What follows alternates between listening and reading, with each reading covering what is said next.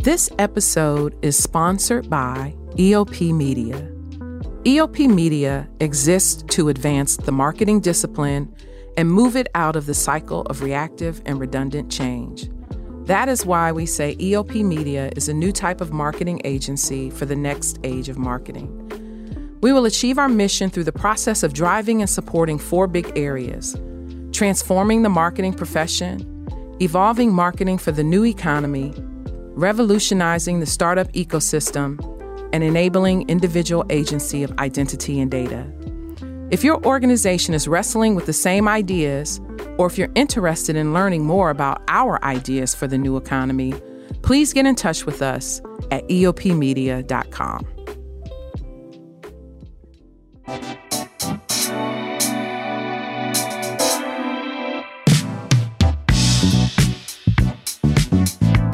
Welcome to the Tech Aunties podcast, where we're bringing you industry context and vision from myself, Angelia McFarland, and Gina Rosenthal.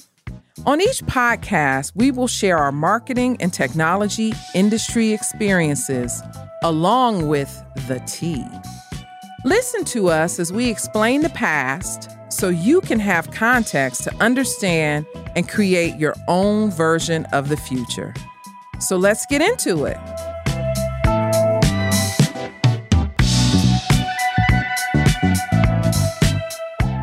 Okay, everyone, welcome back. And so this is a marketing episode. So those of you who've been following along realize that we're doing these dual episodes. Marketing, I've been leading the marketing focused ones, and Gina leads the technical focused ones. But of course, because both of us have marketing and technical experience, we kind of jump in on each other's conversation. So nice gumbo. Yes. In the last episode, so the title of this episode is It's Okay to Move On, The Road from Wussville. And if you didn't listen to The Road to Wussville, Marketing's Not So Grand Adventure, Go listen. And but if you didn't, I want to explain to you. In that episode, we talked a lot about my perceptions on what has happened to the marketing discipline and how marketers, in my opinion, have been turned into and accepted our wussification, where we often don't have a seat at the table. We're not always listened to. Our ideas that have been researched and we've used our intelligence to come up with messaging and programs. They get changed by people who, have no idea what we've done. And so I talked about us taking responsibility for accepting that. And at the end, Gina admonished me because at the beginning of that episode, I said I was excited and it was going to be an exciting episode. And at the end, she said, "This is depressing." But kind of was, you're saying. And I said, that's okay, because there's going to be a part 2, because we don't want to leave it there. We want to move on. And so that's why it's okay to move on.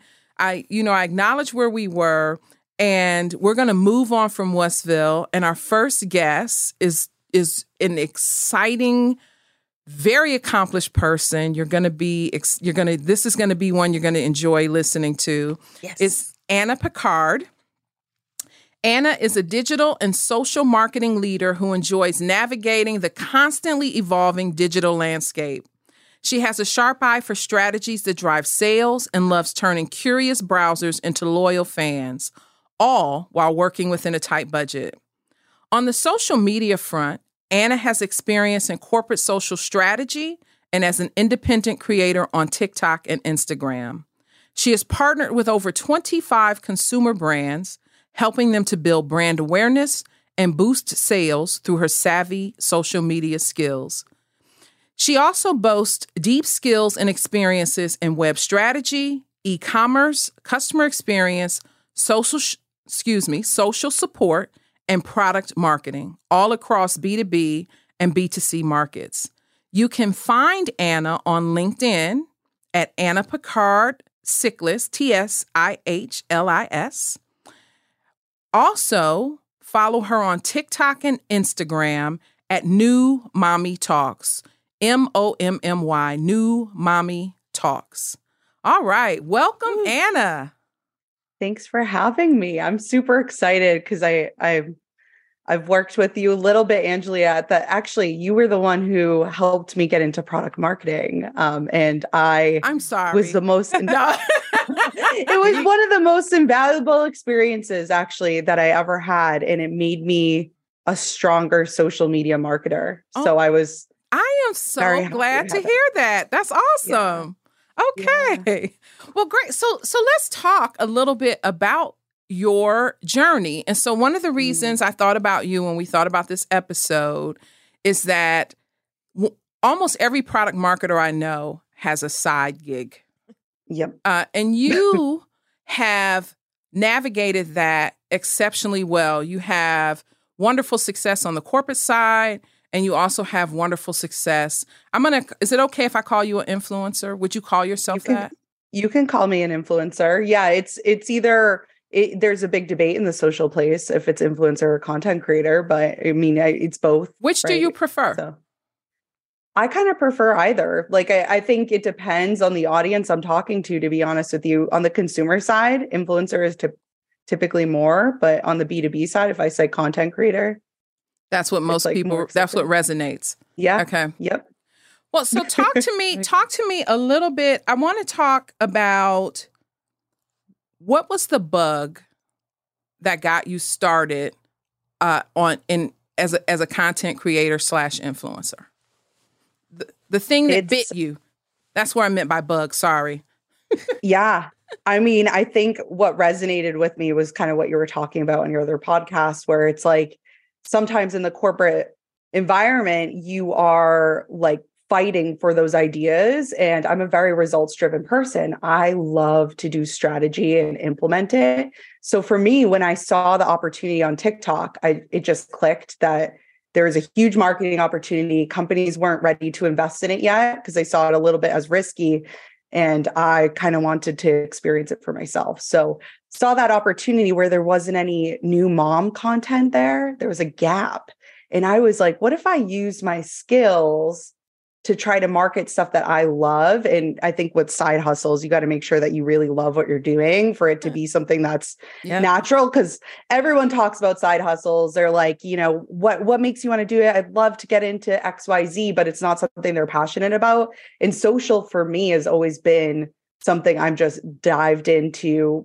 If I'm not online or if I'm online, or, you know, corporate, it's my job in corporate, but outside of corporate, I've been like, I love social media. I just love the whole landscape of it and how it changes so frequently. And there's so many different, everyone's on it. So it was really a test skill for me to say, like, could I grow something on my own if I didn't have, you know, those voices saying no? And what would that look like? So New Mommy Talks kind of blew up in a sense of like, those were my skill sets if I was to kind of go on my own and not improve myself as a results-driven person without any politics or anything involved and having to fight for that seat at the table. And that's kind of what I did. I used my maternity leave, and I know that's like crazy, but busy enough. I know you're trying to take care of a baby.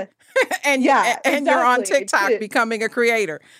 Right. And all of a sudden it became this whole like brand started reaching out to me and seeing that I was creating value. And I partnered by the time I was off maternity leave the first time, I already had like, 10 brand deals. Wow. Probably need to update my LinkedIn now. It's probably up to like 40 that are like pretty notable. And yeah, it just became something that was more of like, how could I like use my skills to see if what I am bringing to the table is worthy, and it is. Like, of course it is. So yeah, that's kind of so that's kind of how it started. Oh yeah, tell everyone, Anna. We did a little of this in the pre-talk. Talk to them about your journey, where you are. You just said you're probably up to 40 brand sponsorships. Mm-hmm. How many users? Talk a little bit about and also as you do that. What's the difference on Instagram and TikTok? Are they are they different audiences? Are they, how do you manage them in the same way? Kind of give us a little bit of that. Good question. Such a good question. So when I actually like started this, just for like kind of reference of where TikTok was at the time, this was in 2020. So there's really high growth. I got about 10,000 followers in like 3 months just from putting out content, which is unheard of in terms of organic growth. Today, I'm at 200,000 followers. I have about 4.7 million likes across all my content. I've had over 7 videos now hit over 1 million views, which is like, a lot. You know, I was comparing it to some of the corporate strategies I was doing, right? And we're investing in these giant events, right? And one video is hitting more views than an entire corporate event strategy. Oh yeah. And I'm like, wow, this is opportunity, right? So before you go on, that was such a good point. What do you believe? I have my opinions. What do you believe is the difference in how you could create a video about being a mommy and it hits 1 million viewers, and you put, the things you do aren't cost free, but they're low cost. And then on the corporate side, you put tens of thousands and sometimes millions of dollars in a campaign, and you're lucky if it reaches 10,000 people. What do you think the differences are? Actually, amazing question as well. You're asking all the good ones today. I think we create content sometimes in the corporate world, not for the platforms. And it's interesting because I've seen so much spend on campaigns for social. They're often coming to social after the fact. And really what's in demand right now is this raw content that it is low production. And I think when we are in big corporate, we have the money to spend. It's high production. So by default, we're creating this stuff and sometimes people don't want to see it. And that's kind of what's going on in the world of social. And I'm over here like, hey, yeah, my low cost video with my iPhone, can we get someone to do that anywhere? So they're like, but we're a company, we're big. So that's interesting. I think it's interesting because I kind of got out of social. I came to Dell when they acquired a storage. They went on a tear acquiring social storage companies. I came from EMC, and I was one of the first EMC bloggers, and I had convinced education at EMC to let me do social, and it worked. There was a lot of this is when people were terrified of Twitter. Angelia used to be terrified of Twitter. So they were terrified because, we got on there and said whatever the heck we want. And it was harder back then because we had to figure out how to connect the videos. And so it really was a lot of just technical people on it. It wasn't as easy. But the same things happened. And that's why I left. It became so corporate and so message driven.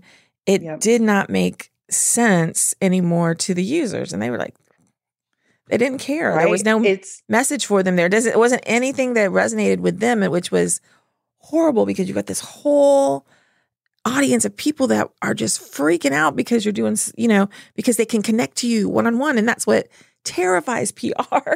Yeah.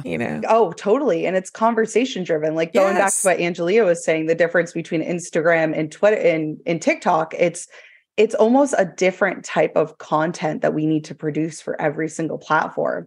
And oftentimes we're creating the same thing and wondering why it's not performing, like on different platforms. And you really got to think platform first. Yeah. And, what I see commonly is that we open up all these social accounts in the corporate world and we try to figure out how to create content there, where we should really be thinking about the messaging and the content we want to create first, and then figuring out where we should put it. And then that would perform a little bit better. But, social media managers will come in and be like, hey, how many accounts do you have? And it's usually a lot. And what resources do we have to create the content? And like, it's usually like, over there, it's you, or it's the people over there who know nothing about social, and they're feeding you really expensive spend campaigns and asking you to put them somewhere. So we're always on being in the social role. You're always on the you don't have a seat there because there's someone else who knows exactly what they're doing, and they know,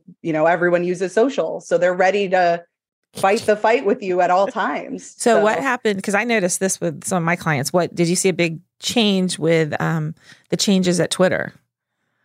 Huge change. I think politics came into it, which was interesting. Yeah. But from my perspective as a social strategist, it's been interesting to have to make sure that I'm breaking through the politic noise and kind of sharing the facts of where it is. You know, a lot of companies who are not investing any spend on there, and then you got companies that are. And so how do you know when to kind of turn on the spend? They actually it's the first organic platform that costs money to actually use it. So is that now a paid strategy? So it's confusing a lot of folks in That's the a recent social change, though, space. right, Anna? Yeah, very recent. So April 1st, actually, you know, it's about $1,000 right now for a corporation, you know, on a gold check mark to have that, which is, it's different. And it changes your strategy too, because like that's supposed to increase your reach. And if you don't have that, really, is it worth putting out organic content and putting investment there? Yeah. We've had the struggle with you know, is the audience still there from a technical perspective? Right. I'm not really sure they are. So LinkedIn's kind of the hot spot right now for that. Yeah, everyone's kind of micro influencing on LinkedIn in terms of the tech audience. But I mean, everyone is everywhere at some point. It's just kind of figuring out like, where do you prioritize that messaging and how much investment are you going to put there? That's right. We're used to having everything on, so scaling back. How does your success in social inform or enhance your job on the corporate side and vice versa? So off the bat, this is one thing that's interesting from like a perspective of social. So a lot of my really successful strategists don't have a following like I do, or they've been working on corporate accounts. Like they've been big name accounts. So there's this perspective all of a sudden that, oh, well, she has a following. She must know what she's talking about off the bat for me. And it's interesting because I think even you go and talk to other people about social media, and I know people are probably better than me, but they just don't have the following because they've been developing brands for so long. So I automatically have a voice a little bit more because people are like, wow, you've done it on your own. And that's a great thing. And I've been fortunate to have that break, I say, on maternity leave to do that and test my skills. But I've also learned on the other side, like what brands are doing really well and managing influencer relations. I've never had that exposure before. I've seen amazing product briefs come through of like how I should be positioning the products and talking about it and the relationship building side and what that means to be a creator. That has been a side I didn't know before. And that's insight that I have. And, you know, I've also seen really bad stuff come through where people don't give me good insight to what they're looking for, and it's a bunch of back and forth for not a lot of time, a lot of time, but not a big reward on my part. Right.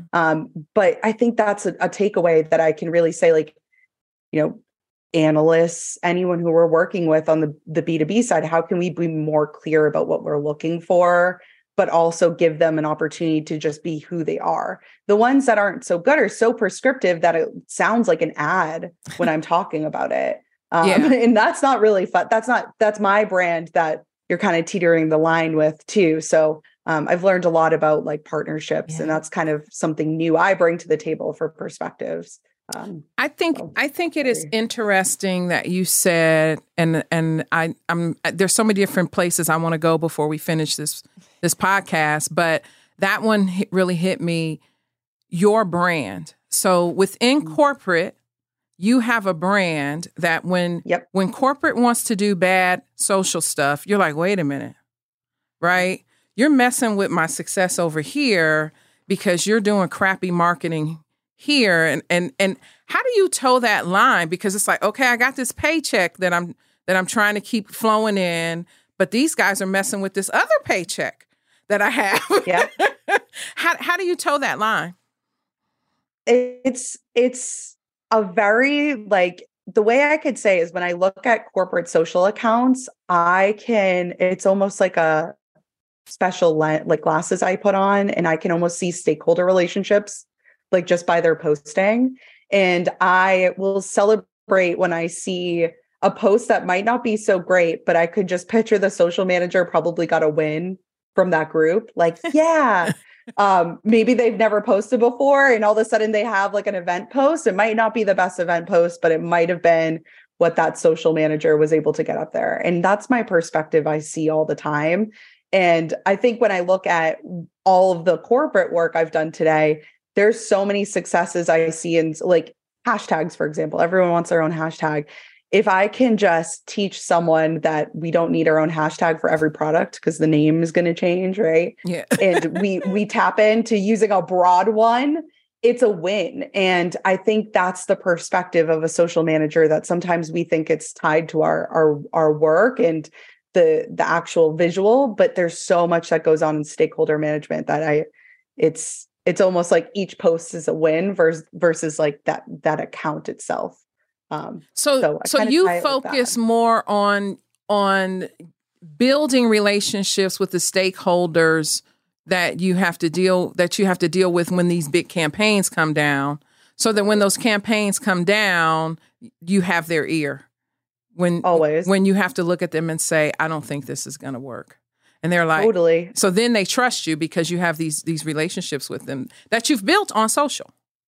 Always. Yep. And that's basically how I manage it. And it is an investment over time. Like social is something where like one of my stakeholders when I worked at Dell, I'll never forget, she came to me wanting to open a new account, and she was so mad at me. And she became one of my best stakeholders ever. But she was so mad at me because I told her that she didn't have the resources to really grow an account. It was 5% of her job. She was really managing, doing all this, all of the actual like event stuff per month. And it was when Dell was kind of going on these like tours. Right. And I said, if you post once on our corporate account, you will get more reach, more following than you opening a net new account and not having the resources to do anything with it. She was a top post every single month. Like, she killed it, one post. But, it's the expectations of like, okay, they're coming in, they know about social because of their use and their own usage, and they have a vision of how their program would fit into it. And it's like, okay, testing over time, using the data to kind of show why something's working and why it's not. Sometimes you have to chalk up a loss. And a lot of the times it does happen in social where we say, yeah, we'll just post it. That's fine. And then we show them why it didn't work. And I think that is the toughest spot for social managers, but also the most common.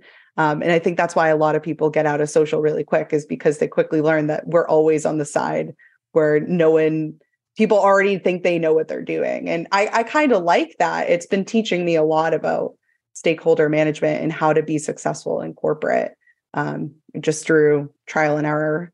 I want to go back to something you said earlier, because I see this and I think that it is going to continue to be important for marketers.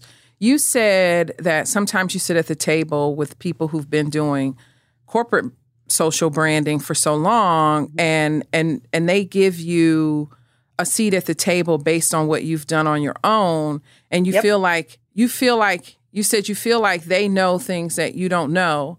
But I think in that instance, it's 50, it's 6 in one hand, half a dozen in the other. You know things that they don't know because you have gone out and you have learned this new discipline, and because they're so focused in corporate, and that's not necessarily a bad thing, a lot of times corporate doesn't give you time to learn that new discipline. These things that we do in marketing take time and effort, trial and error, creativity. And when you were on maternity leave, you had that because people weren't begging you to show up at a meeting every Wednesday at 8 a.m. or, so you had that time. You were able to invest in your passion. And so you were able to learn something that the folks in corporate didn't have. So I think from my perspective, you were sitting at that table as equals. You just had different levels of expertise. And I think moving forward, as we move into, Gina has several sessions on AI. As we move into AI, as we move into all of these data and analytics capabilities, I think it's going to be the same thing. There are going to be marketers like you who say, this is interesting to me. I'm going to go learn it. And they'll be able to sit at the table with the old heads. Me and Gina are old heads. No, leave me out of that. We're old heads. You'll be able to sit at the table with the old heads, and it's a 50-50 partnership from my perspective. Well, so I'm going to go more on the social media side because that's where I came from, even when I met you.